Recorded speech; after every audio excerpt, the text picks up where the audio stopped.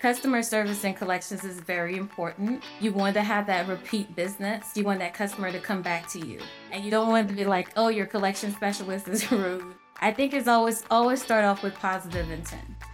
Welcome to Collecting Thoughts, C&R Software's new podcast. We're your one-stop shop for digestible industry news, anecdotes, and advice as told by the boots-on-the-ground industry leaders and subject matter experts. We'll be covering topics across the collection space, technology, and finance. I'm your host, Christina, and I'm happy to have you join us. Joining us today is Monique Cyrus, a collection consultant who works with administrative professionals, engineers, and doctors to educate them on best collection practices. She helps create various reports to track delinquency, generate collection correspondence, and aid in payment resolutions and negotiations. In her previous role at BCG, she worked as a senior finance specialist. Monique streamlined the collection process by implementing a shared service center, which improved BCG's North America day sales, outstanding, and cash cycle. Additionally, she oversaw the accounts receivable operations. Monique earned a bachelor's degree in business administration from Virginia Commonwealth University and a post-baccalaureate in human resource management from the University of Richmond. Monique, thank you so much for joining me today. Thanks for having me.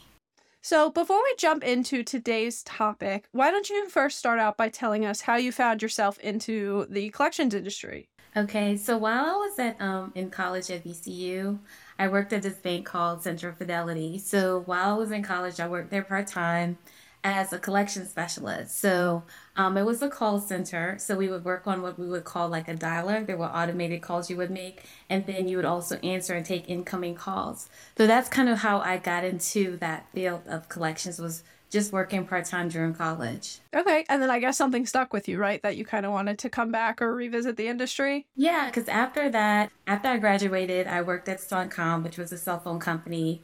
As a finance service specialist, I still was doing collections. Then from there, I worked at what is now Bank of America. I worked in a mortgage and a servicing center as a collection specialist. So it kind of stuck with me. At one point, I did want to go into human resource management. However, I never went that path. Like I would have to take like a pay cut. And somehow, for some reason, I didn't want to do that. Like I would have had to start out with a human resources assistant. So it just kind of stuck with me. And so it wasn't something I actually went to school for, to be a collection specialist. Because everybody does, right? We all are like, I'm going to go into collections. That's the dream. I want to be in collections. That's my dream job. So that's how I just got there by chance, I guess. Yeah. A lot of people, I feel like, found the path from mortgage to collections. I was in mortgage for 5 years before finding myself here, too. So that seems to be a common link.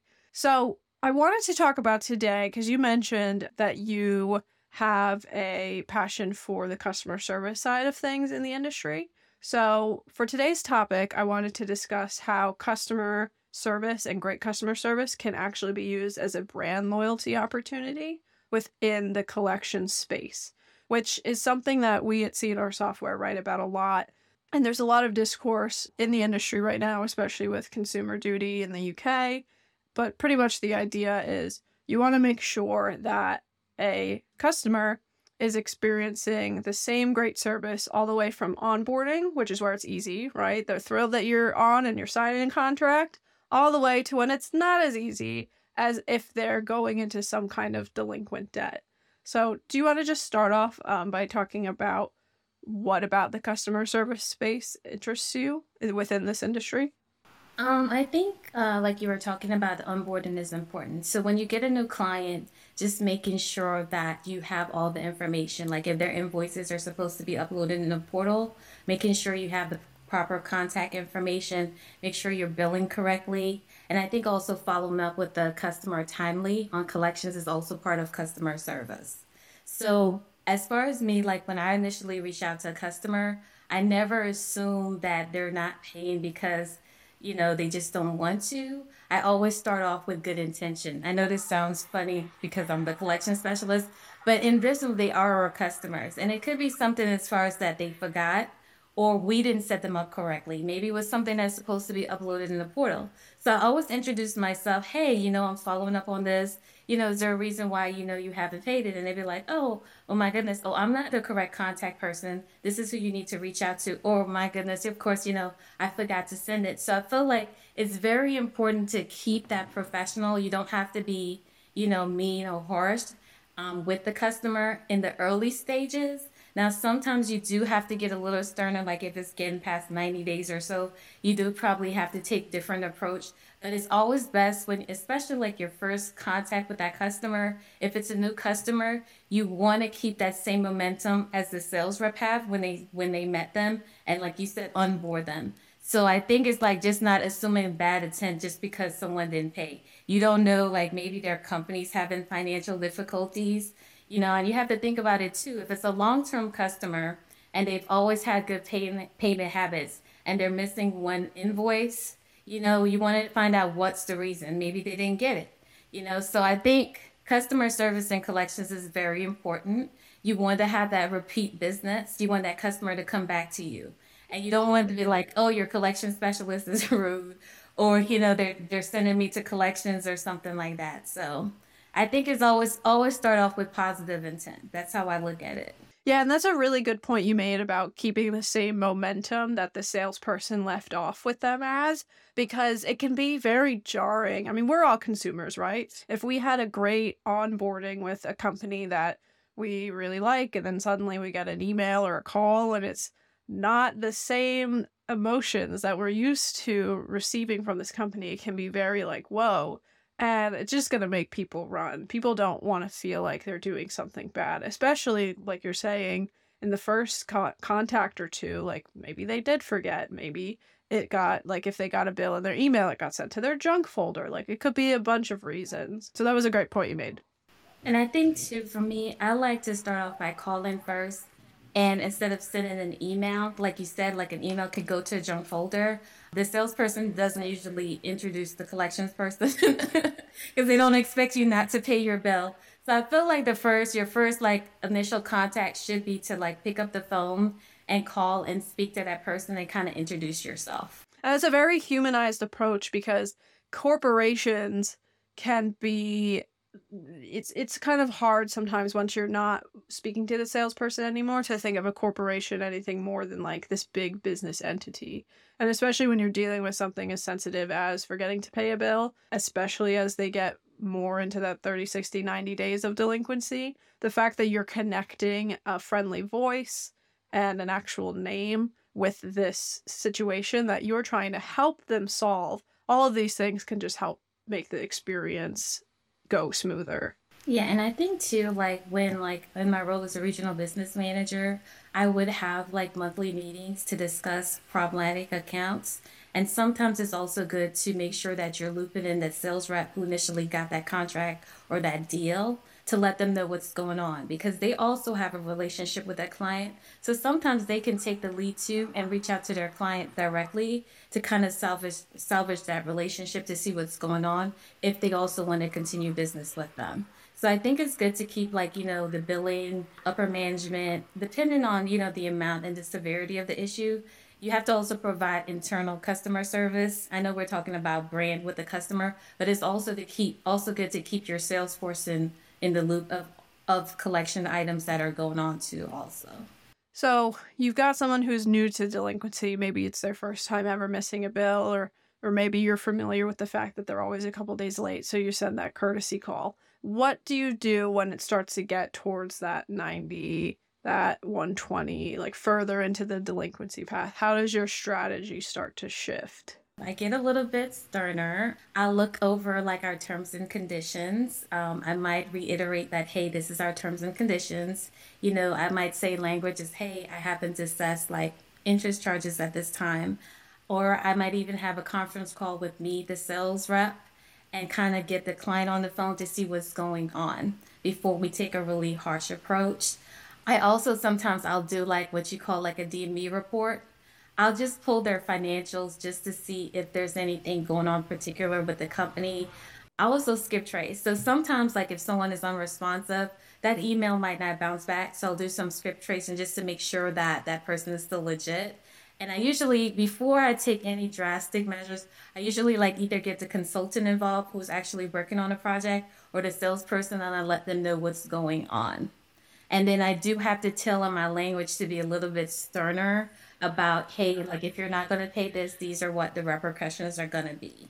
But I Hmm. prefer like to get everybody involved, the sales rep, upper management, before I start sending out harsh emails like that. Yeah, makes sense. I feel like, sometimes you do have to let people know, like, hey, you exhausted all our attempts. The next step is to send you to outside collections. Sometimes that does trigger a payment because once you go to Hmm. outside collections, you're also responsible for the fees that we're going to accrue for trying to collect those funds. So, yeah. Hmm. But I really don't really like sending people to collections, but sometimes you do. Sometimes you do have to be stern with your language, kind of negotiate payments. Sometimes there are instances where we would like settle in some of my current roles where we would actually write off a percentage, and just negotiate just to be done with the issue. Like maybe there was a problem with part of the work product, not all of the work product that we provided. So in some instances, you can just make a settlement, write off a portion, you know, save your losses. Something is better than nothing. So. Yeah. Especially once you hand it off to a third party collection agency, going back to the brand loyalty thing, you're kind of like setting it into unknown waters because you don't know how that collection agency is going to react. And it's still, the consumer doesn't care. They see it all as an extension of this original company. So getting it handled within the four walls of the company, I feel like is definitely more ideal. Yeah, and you sometimes you still want to salvage that relationship too with that particular customer or client. So, And for any of your collection efforts that you've done throughout your career, is there a specific key piece of technology that's helped you, whether it's maybe like an audio analytics platform or just any kind of technology that stood out to you? in the past, I've used Tableau. When I was at BCG, I just kind of liked the graphs, the different analytics that you can use. Like we created reports where you can see the average days to pay and also the reasons for delay. So we could basically, like we were documenting our stuff, we could put in notes and say, hey, the reason this invoice was delayed was because of a purchase order. The reason this invoice was delayed because we sent it to the wrong thing. The reason, so I like analytics like that. I think it's very important. Like when you saying talking about brand loyalty, also to know how your client pays. Do they pay on 60 days, 90 days terms? Just knowing how your client pays because you can adjust the payment terms. And then also trying to figure out why is your DSO up? Why is this 90-day balance? Is it something that we're not billing properly? Or is there something that we could do better? So I think it's always good to have metrics to kind of track the reasons for delays with your clients. And that also streamlines your processes and helps you collect faster. Now, certain companies like I've worked in the past, if your purchase order starts with A, they go to this division. If a purchase order starts with B, it goes to this division. And sometimes, like I love the sales team, but sometimes they don't get all the details. So you kind of have to kind of follow up and get that. And if you have metrics, like when you're having your monthly meetings about collections and show trends, like, hey, this is why we're not getting paid on this. This is like the main reason. Not getting the correct POs. We're not like it's a Reba. Are y'all, charging like there's fees that is associated with this. This customer is supposed to be EDI. So having metrics to speak to the reasons for the delays, I think other than just, your day sales outstanding, like I think it's important to know why your customers are paying late, especially in this environment. Like, with recessions and stuff, it's very important to know why your client is not paying their bills on time. Yeah, and that analytics piece you brought up is really good for not only brand loyalty for you helping the customer get to the bottom of it or prevent future unnecessary delinquent like short-term delinquent instances from happening, but from an agency loyalty standpoint, which I know is also a very big topic of discussion with such a high churn rate in the industry of agents coming and going, like the actual collections team, people calling, you want to make sure that the team is armed. I think having the proper like software documentation system is very important. I feel like having metrics and stuff to make it easier, like just simple stuff like generating a statement, automation of sending out notices, notifying the customer. I think that's very important. Like, for instance, if you wait in a call center, how long does this customer have to hold? Like, I think those are very important metrics to have because if I'm calling out and then the customer calls back and they have to hold to get somebody on the line. All of that is like not a, not a good experience. Nobody wants to be holding for long, and I'm trying to pay a bill. So I do think software is very important. Like when I worked at BCG, I love they had very high, like they used Alteryx, and they track like different metrics. And I think it's important because it helps you kind of tailor to your customer base, right? Do you have any kind of story from whether it's like a tough scenario or just a unique collection scenario that you came across that you want to share? I think there has been tough scenarios where we have customers that, like, I had a customer that was a longtime customer, and we would make exceptions for them. Like, we wouldn't let them have to pay all their past due balance, but we would, let them off credit hold. So basically, with this company, if you went past due, they had a credit hold system. So we couldn't release orders until your account was current. But there is exceptions, and I think with this customer, due to like with COVID and stuff, they kind of fell on hard times and they were not paying like they were supposed to. And I did, I from their credit, their DMB report. And unfortunately, I could not take them off hold because they could not come up with enough money. And us as a company, we have to also, look out for our bottom line. So that was a tough decision. I did not send them to collections, but I did work with them on a payment plan.